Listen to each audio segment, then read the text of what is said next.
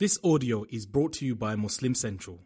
Please consider donating to help cover our running costs and future projects by visiting www.muslimcentral.com/donate. السلام عليكم. أعوذ بالله من الشيطان الرجيم. بسم الله الرحمن الرحيم والصلاة والسلام على رسول الله وعلى آله وصحبه أجمعين. رب اشرح لي صدري ويسر لي أمري واحلل عقدة من لساني يفقهوا قولي. I want to welcome all of you today. Thank you for coming out. I know it's raining. I know there's a lot of traffic.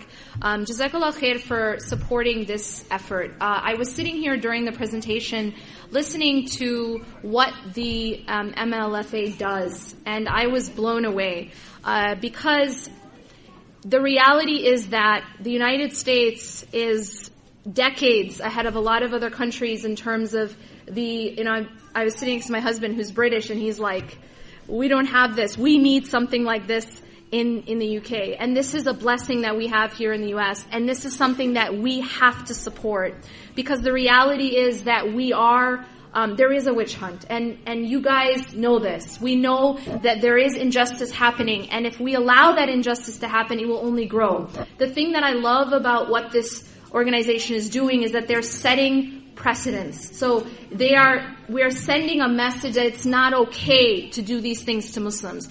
One of the biggest problems that we're facing is that there's started to become, in every period of time, there's like a type of discrimination and bigotry that becomes acceptable. And there's a kind that's unacceptable.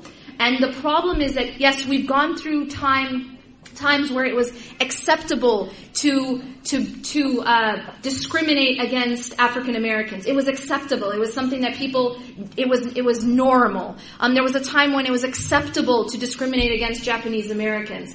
And so what we've seen is that throughout time, we unfortunately as a nation and even, as a people, as a race, we have, unfortunately, despite how much how progressive we've become and how much we've grown and, there's technology and there's all these developments. But unfortunately, there's still that acceptable bigotry, and now it's against Muslims. It's okay, and not only, and I will go even further to say that it's not just okay to be biased against Muslims, but in some cases, it'll win you elections. In some cases, it will not only is it acceptable, but it's actually it's political capital. It'll actually gain you support and will even win you elections. And when you really want to get a candidate, right, and you really want to make a candidate lose their place in an election, what do? You call him a Muslim, right? What were they saying about Obama, right? The point here is that this has become the acceptable bullseye that people have actually, it's something that people are okay with. And so this type of work, I cannot say how important it is. I know that not everyone raised their hand, and some people, they want to give in secret. May Allah subhanahu wa ta'ala reward those who give publicly and those who give in secret, because Allah actually mentions both of them in the Quran, that there are some who give secretly and then those who give publicly and secretly. Both are rewarded. Yeah, and we just have to set our intention for Allah subhanahu wa ta'ala. But those who want to give in secret, I urge you to please give something before you leave. I just urge you to give something, even if it's less than what he was asking, but give something and make your intention for what I'm about to talk about. SubhanAllah, the thing that I've learned about service, the thing that I've learned about giving to others, is that in fact, when we give to others, we are ultimately and first off giving to ourselves. And that's amazing, because so often, may Allah bless him, the brother was talking about how much we can help other people, right? And that was the push, is that the focus was on how I can help someone else. And oftentimes when people are asking you to give, you're at a fundraiser or they're trying to appeal for a certain cause, the focus is telling you, here's how you can help another person, which is all true. That's all true. But I'm actually going to come at it from a different angle, and I'm going to say, this is how you're going to help yourself. And why am I doing that? Because as human beings, we are self-interested. And that's not because we're bad people. Yeah, but that's just the way that Allah subhanahu wa ta'ala created us, that ultimately we are motivated by self-interest and we are motivated by self-preservation. At the end of the day, that's how we're designed. That's why Allah subhanahu wa ta'ala, when He wants us to do things, He gives us rewards. Right? He gives us Jannah. He tells us, do these things, you'll get this reward. Because that's how human beings are. We do look out for our own self-interest. That doesn't mean that we're selfish, necessarily. There's a difference between being self-interested and human and being selfish. Because a selfish person only looks out for their self-interest and doesn't care about other people's interests. A selfish person wants their self-interest by any means necessary. That's an awful quality, yeah? But to be self-interested is to be human. That we look for what's going to give us good things. That's going to help us. That's going to give us happiness. That's going to protect us. That's going to protect our families. This is just a normal human motivation. Alright, everybody with me? Now that isn't to say we don't care about others. But that's one of our strongest motivators. So what I'm going to do is actually tell you that when you give to causes like this, anytime you give to another person, you are first off giving to yourself. And I'll tell you why. I'm just going to talk about it from two different perspectives. One is just the secular psychological perspective. What the research shows in psychology about service. Now, one thing that was very interesting is they did a study, and they made 4 groups of people, and they took these people, and what they did was they divided them into 4 groups. Okay, each group was told to do different things, and one was told to do random acts of kindness. Another was told to treat themselves. So we have one group who's being told to help another person. Another group is told to treat themselves. A third group is told to do something that will help the world. So it's kind of like a global impact. And then the fourth was a control group. They were just supposed to keep track of their activities for that week. Now, the results were striking of this study. Only the participants who engaged in pro-social behaviors. Now, what are pro-social behaviors? Those were the 2 groups who helped others, either on a one-to-one basis, on an individual, or a global basis, or a global impact. Only those 2 groups demonstrated improvements in psychological flourishing. What does that mean? They were shown to have increase in their own positive emotions, and this actually increased from one week to another. What is this talking about? What this is talking about is this, that when you take people, and a lot of times if you ask a person, what's going to make you happy? Actually, they've done studies where they ask groups of people. They did one study where they asked millennials. Most people in this room are millennials, okay? Millennials are y'all who are around teenage to 20s, yeah? They asked millennials, what's your number one goal? What's your number one goal? More than 80% of millennials said to make money. Fair enough, okay? More than 50% said to be famous.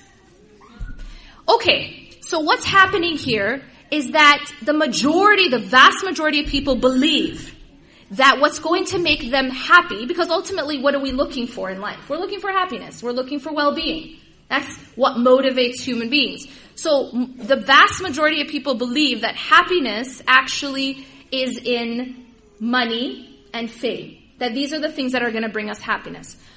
But what's very striking is that when they study happiness, when they actually look at the reality of happiness and the reality of well-being, they find that it has nothing to do with wealth and it has nothing to do with fame.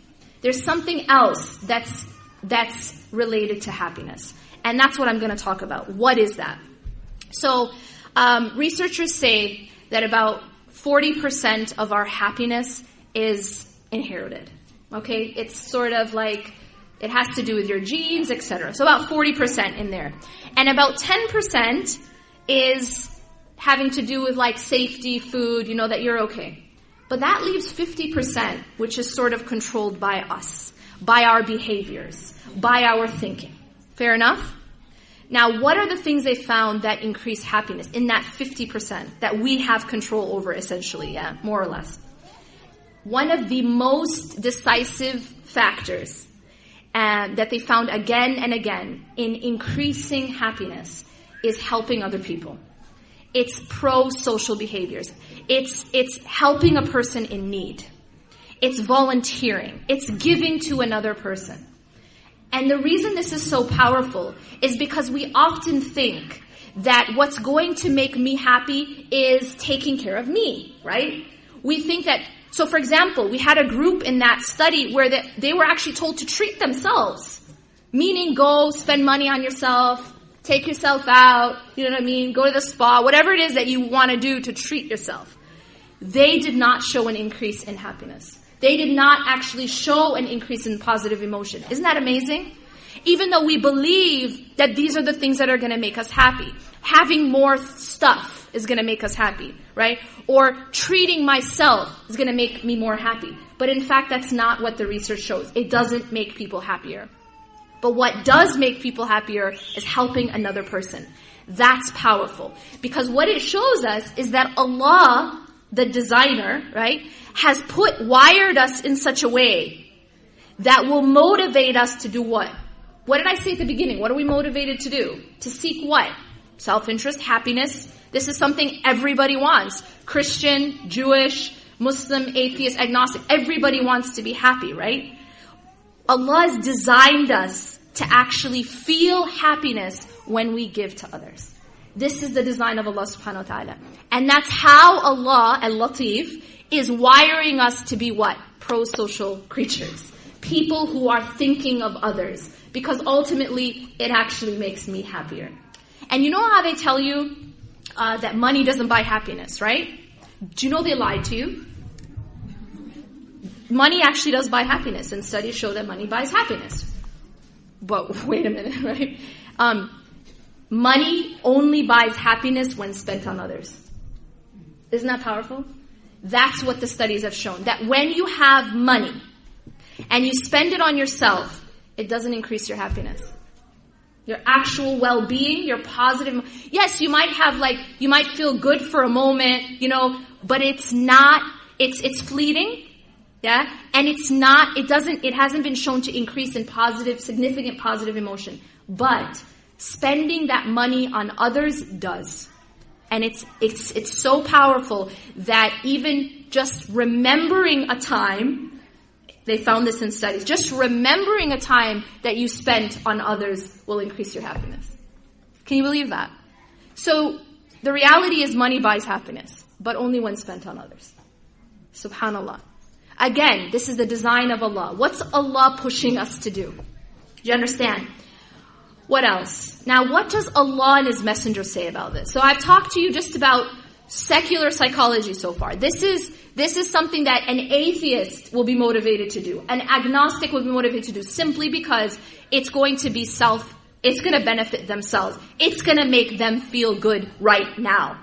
And this reward of happiness that comes with helping other people actually comes in this life even before the next. So it's a reward, an intrinsic reward that God has put even in this life, even for a disbeliever.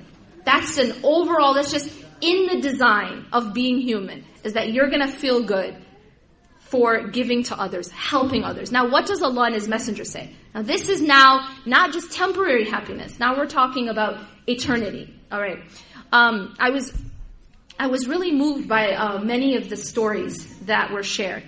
And one of the things that he mentioned was the hadith where the Prophet ﷺ tells us that your wealth is not decreased by sadaqah. That your wealth is not decreased by sadaqah.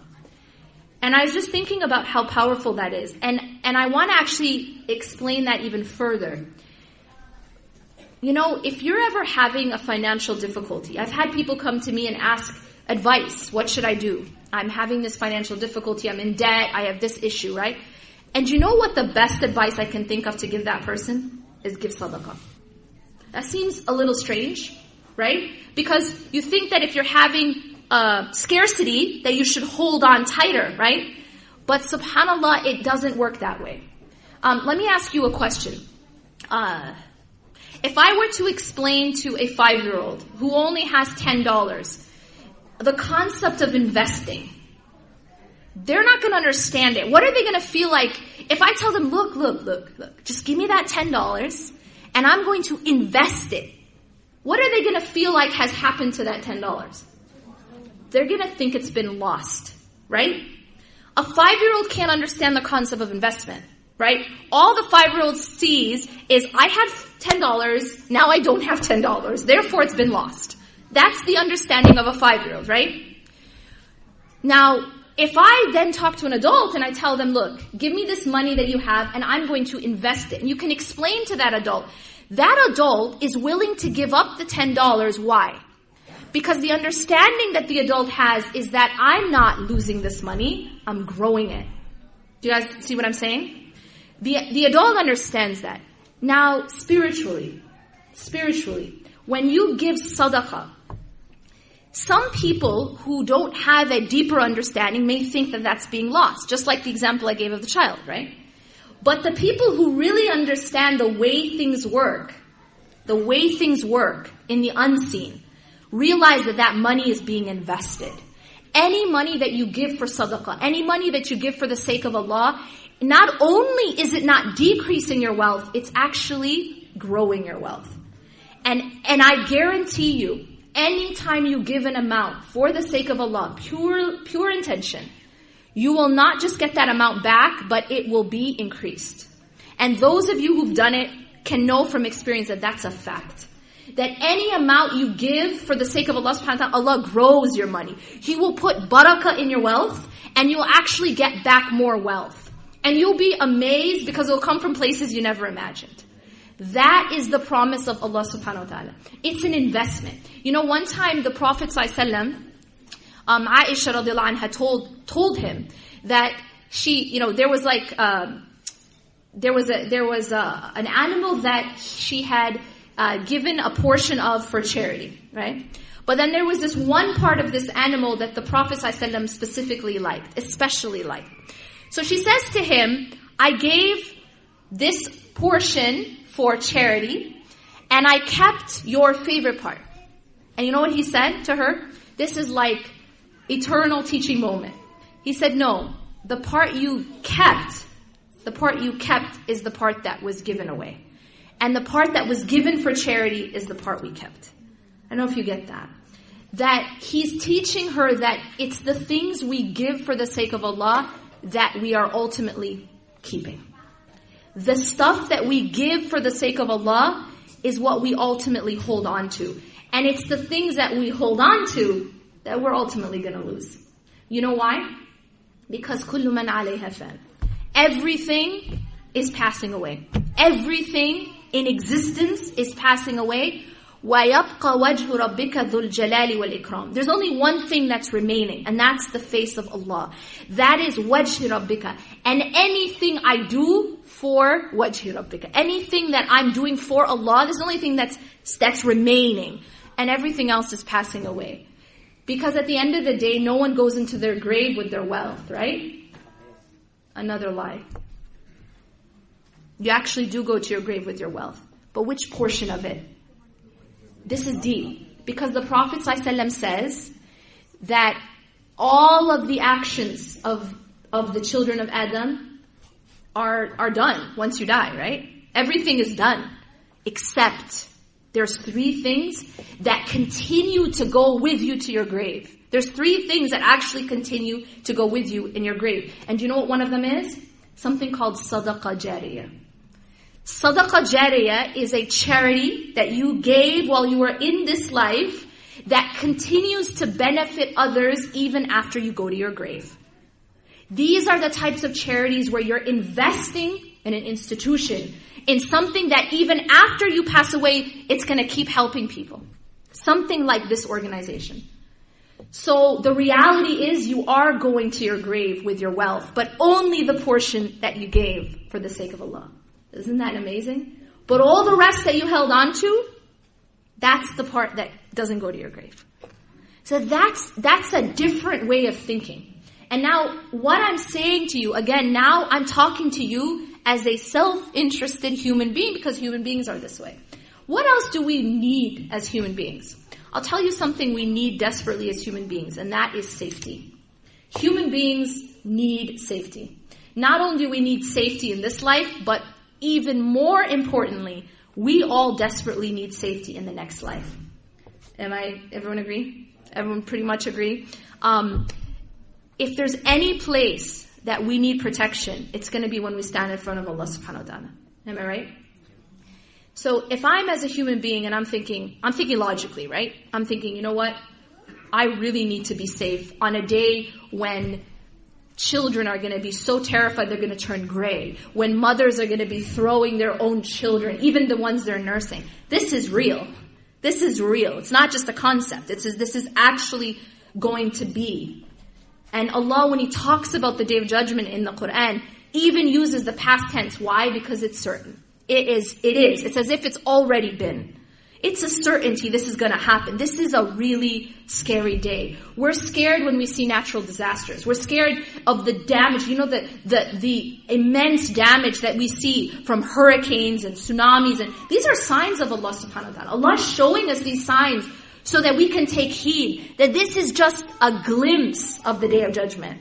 Don't think that these signs, that these natural disasters are just happening just because. You know, just because there was some wind and there was some water and it came together. No, these are signs. And these are reminders for us that this is a glimpse of the Day of Judgment. So protect yourselves. But how? How do we protect ourselves? Do you know that one of the ways to protect yourself on the Day of Judgment, Allah has taught us, is to help a person in need in this life. Allah has made a deal with us. Allah has made a deal with us. And this is repeated over and over and over. There is this concept that you'll find when you study the text. When you study the Quran, when you study the Hadith, you'll find that there is a persistent message. And that message is that how you are with the creation is how God, Allah, will be with you. That message, that connection, you'll see over and over and over in the Quran and in the Hadith. One example is in the Quran. Allah subhanahu wa ta'ala revealed a verse, an ayah, during the time where Aisha radiallahu anha was being accused. And in this ayah, what happened is, Abu Bakr radiallahu anh, he finds out that one of the people spreading the slander was a relative. A relative he was financially supporting. So what does he do? He just withholds the financial support. That's all he does. He doesn't go out looking for revenge. He just withholds the financial support. Allah subhanahu wa ta'ala reveals a verse, an ayah, to this. وَلْيَعْفُوا وَلْيَصْفَحُوا أَلَا تُحِبُّونَ أَنْ يَغْفِرَ اللَّهُ لَكُمْ. Allah says to him, let them pardon and overlook. Why? أَلَا تُحِبُّونَ أَنْ يَغْفِرَ اللَّهُ لَكُمْ. Why is he being told to pardon and overlook? Not because the dude was coming and begging for forgiveness. Sometimes we say, well, so-and-so doesn't deserve my forgiveness. So-and-so hasn't even apologized. But this wasn't what Allah is saying. Allah isn't saying, but he apologized, but he feels bad, but he is remorseful. No, it actually had nothing to do with the relative. He said, أَلَا تُحِبُّونَ أَنْ يَغْفِرَ اللَّهُ لَكُمْ. Do you not love for Allah to forgive you? Do you see what Allah is teaching us here? Take the person out of the equation. You are being good to this relative not because the relative deserves it, but because then Allah will forgive you. So this transaction now is being focused on you and Allah. It's not even about the other person. Do you understand? It's actually about you and Allah. You want the forgiveness of Allah? Who doesn't want the forgiveness of Allah? Do you want the mercy of Allah? Well, let me put something into context for a second. Do you know that no one will enter paradise without the mercy of Allah? Do you know that no one will enter paradise by only their deeds? And when the Prophet ﷺ told us this, the companions asked, even you, O Rasulullah, he is the perfect human that existed, yeah? The most perfect human being to walk the earth. Even him, he said, even me. Except that Allah has mercy on me. Do you understand what that means? That means all of us are doomed without the mercy of Allah. That's what it means. It means it doesn't matter.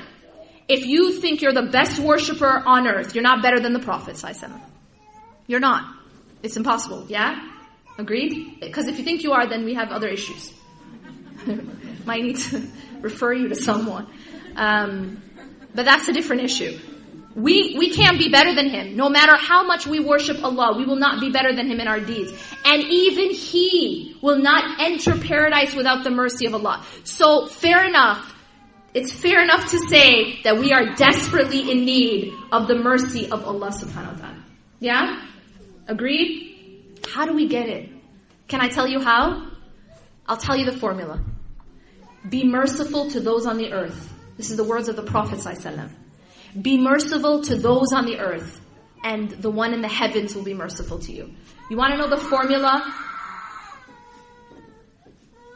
Do you want to know the formula for getting the mercy of Allah? Be merciful to the creation. The brother mentioned a woman who was a prostitute. She was merciful to a dog. And she got the mercy of Allah from that. What about being merciful to a human being? A woman who didn't show mercy to a cat. She actually abused a cat. And she went to hellfire for it. So the reality that we have to understand is this. You and I need something desperately, and that is the mercy of Allah, the forgiveness of Allah, the protection of Allah. And we're being told how to get that. Be merciful to people. Help people, and I'll help you. Allah's saying this. This isn't me making a deal with you. You know what I mean? I can break my promise. I hope I wouldn't. But I'm a human being. Allah doesn't break His promise. Allah doesn't break His deals. If He makes a deal, He keeps His deal, right? This is the deal of Allah. You help people, I'll help you. You're merciful to people, I'll be merciful to you. He specifically says that if you help a person in need, Allah will help you when you're in need on the Day of Judgment. I think that's reason enough. We're not talking about a tsunami here, right? When you're in the middle of a tsunami, may Allah protect us all. When you're in the middle of an earthquake or a hurricane, you will do anything. You will give anything for protection. In fact, on the Day of Judgment, people will say, here's my kid, here's my child, here's my baby. Just save me. Do you know people will say that? It's in the Quran. They will actually offer their own children, their own spouses, their own parents, just to protect themselves. And Allah is telling us, here's how you can get protection. That's how desperately we're going to want protection. It's that you helped people in this life. You were someone who helped a person in need, so I will help you when you're in need. So you see now, when you go and help someone, when you go, these people, my heart broke when I heard that story about that boy who was abused. I mean, when you help someone like that, can you imagine how much Allah will help you? And ultimately, yes, you're helping that person, but you're helping yourself. The Prophet ﷺ tells us in a very powerful hadith, the most beloved people to Allah. Now listen, for a second, I'm going to pause there. If I asked you this question, who's most beloved to Allah? Most people will think of a person who spends their nights and days in the masjid, right? Nights and days reading Quran, right? Who has a certain look about them, right? Big beard, short pants, big abayas, long, you know what I'm saying? We have an image of what is righteousness looks like. And if I ask you who is the most beloved to Allah, you're going to think of a person who lives and sleeps and breathes in the masjid, right? You know what Allah says? He tells us, or the Prophet ﷺ tells us, that the most beloved people to Allah, watch this, are those who help and benefit others the most. Those are the most beloved. You want to be beloved to Allah? Yeah, obviously. Be the most helpful, benefit others the most. Those are the most beloved to Allah subhanahu wa ta'ala. And the most beloved action to Allah. Now we're thinking, okay, i'tikaf, right? We're thinking salah, day and night. We're thinking fasting, right? We're thinking these things, these ritualistic things, which are very beloved to Allah. But what's most beloved to Allah in terms of action, look what the Prophet ﷺ says.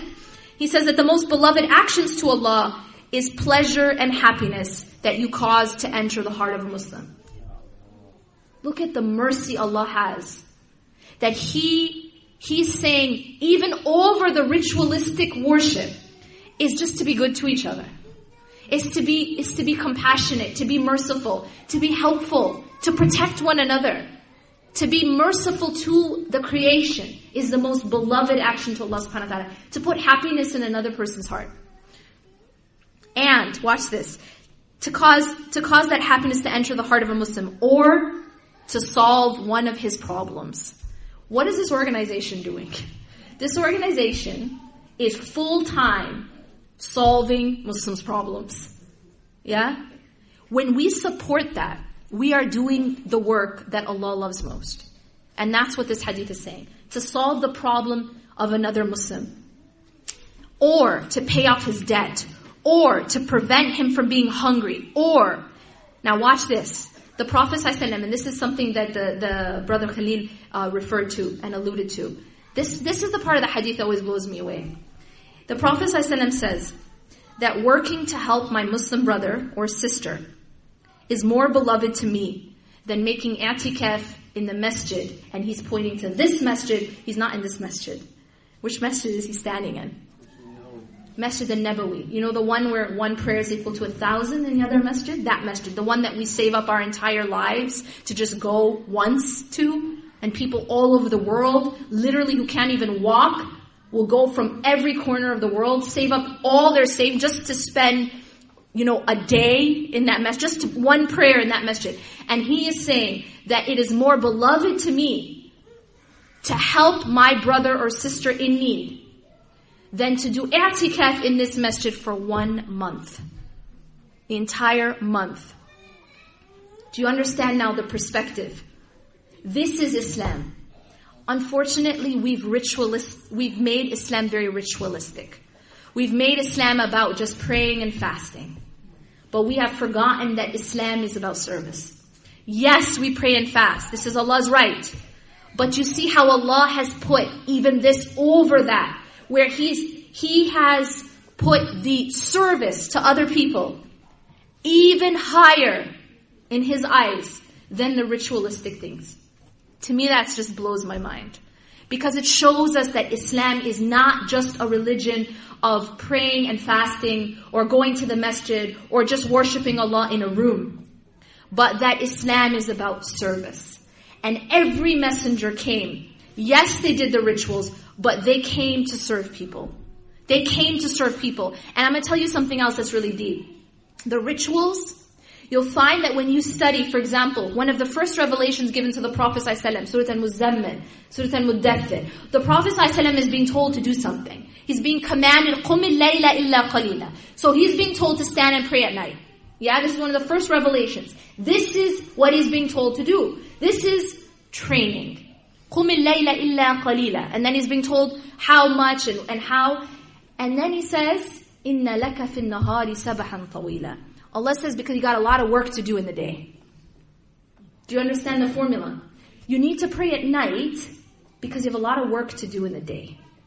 It isn't about praying at night and sleeping in the day. Make sense? Islam didn't come to just be rituals so that we do these rituals and then we go to sleep. And we say we did our part. But subhanAllah, the rituals have come to train us to do the service for people and for the community and for the world. That's actually what we're taught. So we have to move away from this just idea, this compartmentalizing of Islam. That religion is that I'm praying and I'm fasting, I'm reading the Quran. I may read it cover to cover 10 times in Ramadan. But am I living it? Am I living it? Am I going out and serving people? Am I reading the Quran cover to cover, but not caring about people? Not being merciful to people, not being compassionate to people, not seeing someone in need and trying to do something about it, then that means I've missed the point. I've missed the point of what I'm reciting. And I might have even memorized it. And I have it decorated on my wall and on my neck, right? But I've missed the point if I'm not using that training of those rituals to make me a better person for humanity, to help other people, to serve others. When someone is down, putting my hand out to help them. Unfortunately, we go to the masajid and we read and we memorize, but then we use those things to knock people down. We see someone struggling. Unfortunately, this is a problem we have. We see someone drowning And all we do is we criticize them for drowning and maybe even push them down more instead of just reaching and trying to help them come back up. You know what I mean? We're very judgmental, and unfortunately we've lost this sense of compassion and this sense of service and mercy for others. But we have to come back. What is it that Allah subhanahu wa ta'ala really wants from us? Allah is telling us that the most beloved person is the one who's most beneficial, the most helpful to others, and these are the most beloved actions to Allah subhanahu wa ta'ala. Then He goes on to say, whoever controls his anger, Allah will conceal his faults. And whoever controls his ill feeling, Allah will fill his heart with contentment on the day of judgment. And whoever strives to help fulfill a need of his Muslim brother or sister, Allah will make his feet steadfast on the day of judgment. I think that's reason enough. We're all going to stand on the day of judgment, yeah?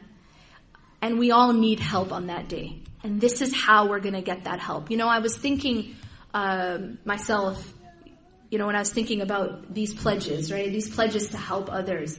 I was just thinking to myself, you know what?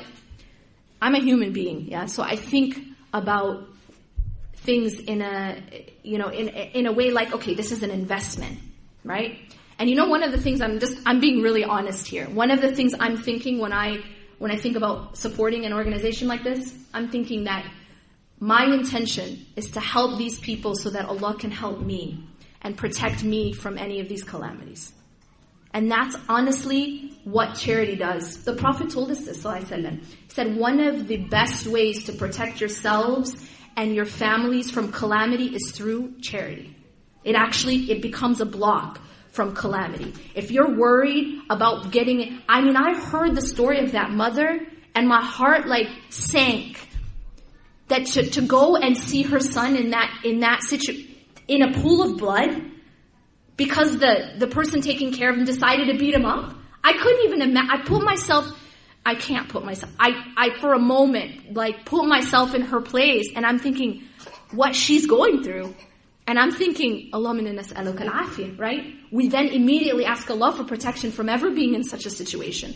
And this is how we can protect ourselves. Right? Ultimately, we want to protect ourselves and our own families and our communities from this ever happening again.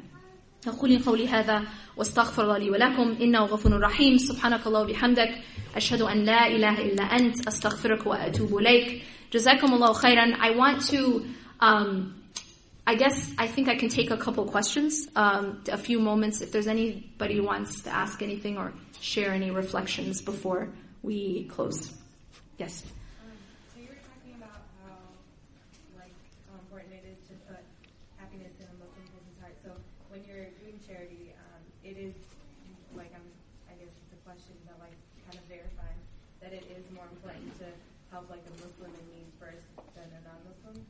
Well, you know, the reality is that even, like I said, these people who, like this woman who helped a dog, right? It's an animal. It's not even a human being. So obviously you're rewarded for helping any of the creation. But ultimately, obviously, our brothers, you know, even when it comes to sadaqah and it comes to zakat, there are priorities. But all is rewardable, inshallah, if you have the right intention. Any other questions or reflections? I have a question. Yes. Assalamu alaikum. Alaikum assalam. I wanted to know, how do we are struggling so much to get young people to volunteer at our masjids. You know, we do event after event.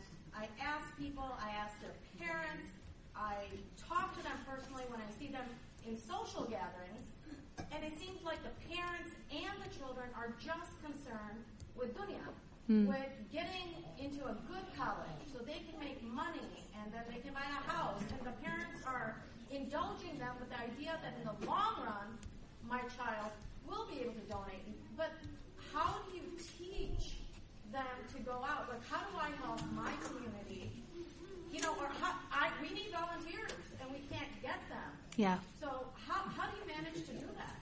Because you're here telling us, and everybody's nodding their heads, because I don't see their children at our own masjid helping out. Right.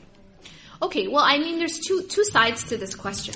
One side is to motivate, from the perspective that I'm going from, which is to motivate the volunteer, saying that this is the benefit. of volunteerism. And in fact, this is actually one of the things that's been used to even treat things like depression, is to go and be of service to others. One of the fastest ways to pick yourself up is to pick up another person. And that's just been shown in studies. So there's that aspect of it. But I'm going to also mention there's another aspect, which is something we maybe can do more of as institutions. And that is, and I can't say anything about your institution, but in general, I haven't always seen that volunteers are maybe given the proper respect or maybe the proper value. And maybe we need to work from that end as well. One of the things I found in successful organizations that have a very strong volunteer base is they treat their volunteers good. Yeah? So they'll give them incentives. Because at the end of the day, we are human. Yeah? We are human. Allah knows that we're human. He created us. He gives us incentives. He says there's Jannah, there's rivers, there's, you know what I'm saying? There's honey. There's trees. I mean, that's incentive enough for me, right? And there's all these incentives that Allah subhanahu wa ta'ala gives us because He knows human nature. And I think that as institutions, from an institutional perspective, because I think you're coming from an institutional perspective, obviously, from that perspective, like I said, the organizations I've seen that have very strong volunteers base is that they do treat their volunteers very well. It becomes an honor to be a volunteer. Al-Maghrib is one of them. Yeah, Al-Maghrib Institute has this, they know, they have this model of a lot of respect given to the volunteers. So people become, like, I'm the Amira. Yeah, I'm the Amir. It's a respect that's given, even though the Amir and the Amira are completely volunteer. This is an organization run completely, every qabila is run by volunteers. These people are not paid. And yet, mashallah, they take ownership over that work because they're given that respect. And I think that's very, very important. There are other organizations, I work with an organization in the UK called Al-Buruj, and again, very, very strong. One of the things as a speaker, which is sometimes difficult, and I'm just being honest, is that you go and you do your work, right? You go and you give your lecture and you try. Sometimes these programs, they last, especially in other countries, they want you to be there for like 4 hours, and it's just intense, yeah? And you're traveling and you're jet lagged and it's intense. And then after that you have a book signing, right? But then after that, they want you to go to have a private meal with the volunteers. And that's something hard on the speaker, but that's because of the value that they give to volunteers. So then they won't have trouble getting volunteers. Things like that will help to encourage volunteers. I'm just saying from a practical perspective, these are the things that successful organizations have started to do to build that strong foundation of volunteerism. Other questions? One last question? Yes. Wa alaikum salam. I was wondering, how do you keep yourself from getting indulged in the dunya? Well, that's a deep question. He says, I'll repeat his question. He was wondering, how do you keep yourself from getting indulged in the dunya? Well, we're going to have to make a new seminar for that. That's like a whole other seminar. Actually, just get my book. No, shameless plug. No, but for real though, it's a really big question, and in fact, that is what I write about. It's a lifelong struggle. It's a lifelong struggle to do what? To be in dunya without being overtaken by dunya. Absolutely a lifelong struggle. And that is actually the essence of what I write about. So both of my books are about that. It's about, cause it's a struggle I'm in, right? I'm not like out there talking about something I'm not in. I'm in it too. And one of the things that I've written about in Reclaim Your Heart is my own journey. And same thing with Love and Happiness. The bio they read was quite dated, and so my new book is actually Love and Happiness, not Reclaim Your Heart. That was like 5 years ago. But that's the whole thing that I try to teach, to learn, to struggle with myself, and to write about. So my short answer is read the book. That's my best answer, because it's not something you can answer in like 2 minutes. But it is the journey that we're all on. And it is the ultimate struggle, is to return back to Allah subhanahu wa ta'ala, as Allah says, يَوْمَ لَا يَنْفَعُ مَالٌ وَلَا بَنُونَ إِلَّا مَنْ أَتَى اللَّهَ بِقَلْبٍ سَلِيمٍ. That on the Day of Judgment, the beautiful dua of Ibrahim alayhi salam, وَلَا تُخْزِنِي يَوْمَ يُبْعَثُونَ. Do not disgrace me on the day when everyone's brought back. يَوْمَ لَا يَنْفَعُ مَالٌ وَلَا بَنُونَ. The day when nothing will benefit anyone of wealth or children. Because that's what benefits us here or so it seems, right? This is how people get status and power. But Allah's saying on the Day of Judgment, none of that's going to matter. يَوْمَ لَا يَنْفَعُ مَالٌ وَلَا بَنُونَ. That wealth and children was a sign of power. Yeah, it's a symbol of power. إِلَّا مَنْ أَتَى اللَّهَ بِقَلْبٍ سَلِيمٍ. Except for the one who returns back to Allah with a heart that's sound, with a heart that's healthy. And so that ultimately, your question is our lifelong struggle, which is to return back to Allah subhanahu wa ta'ala with a heart that's sound. I ask Allah subhanahu wa ta'ala to accept from all of you and from me, and to forgive any shortcomings or mistakes. Jazakumullahu khairan. Wassalamu alaikum wa rahmatullahi wa barakatuh. Yeah. Oh, mashallah. How was that good?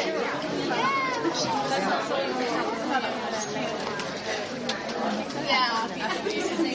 How you doing? It's good to see you. But yeah, thanks for coming out.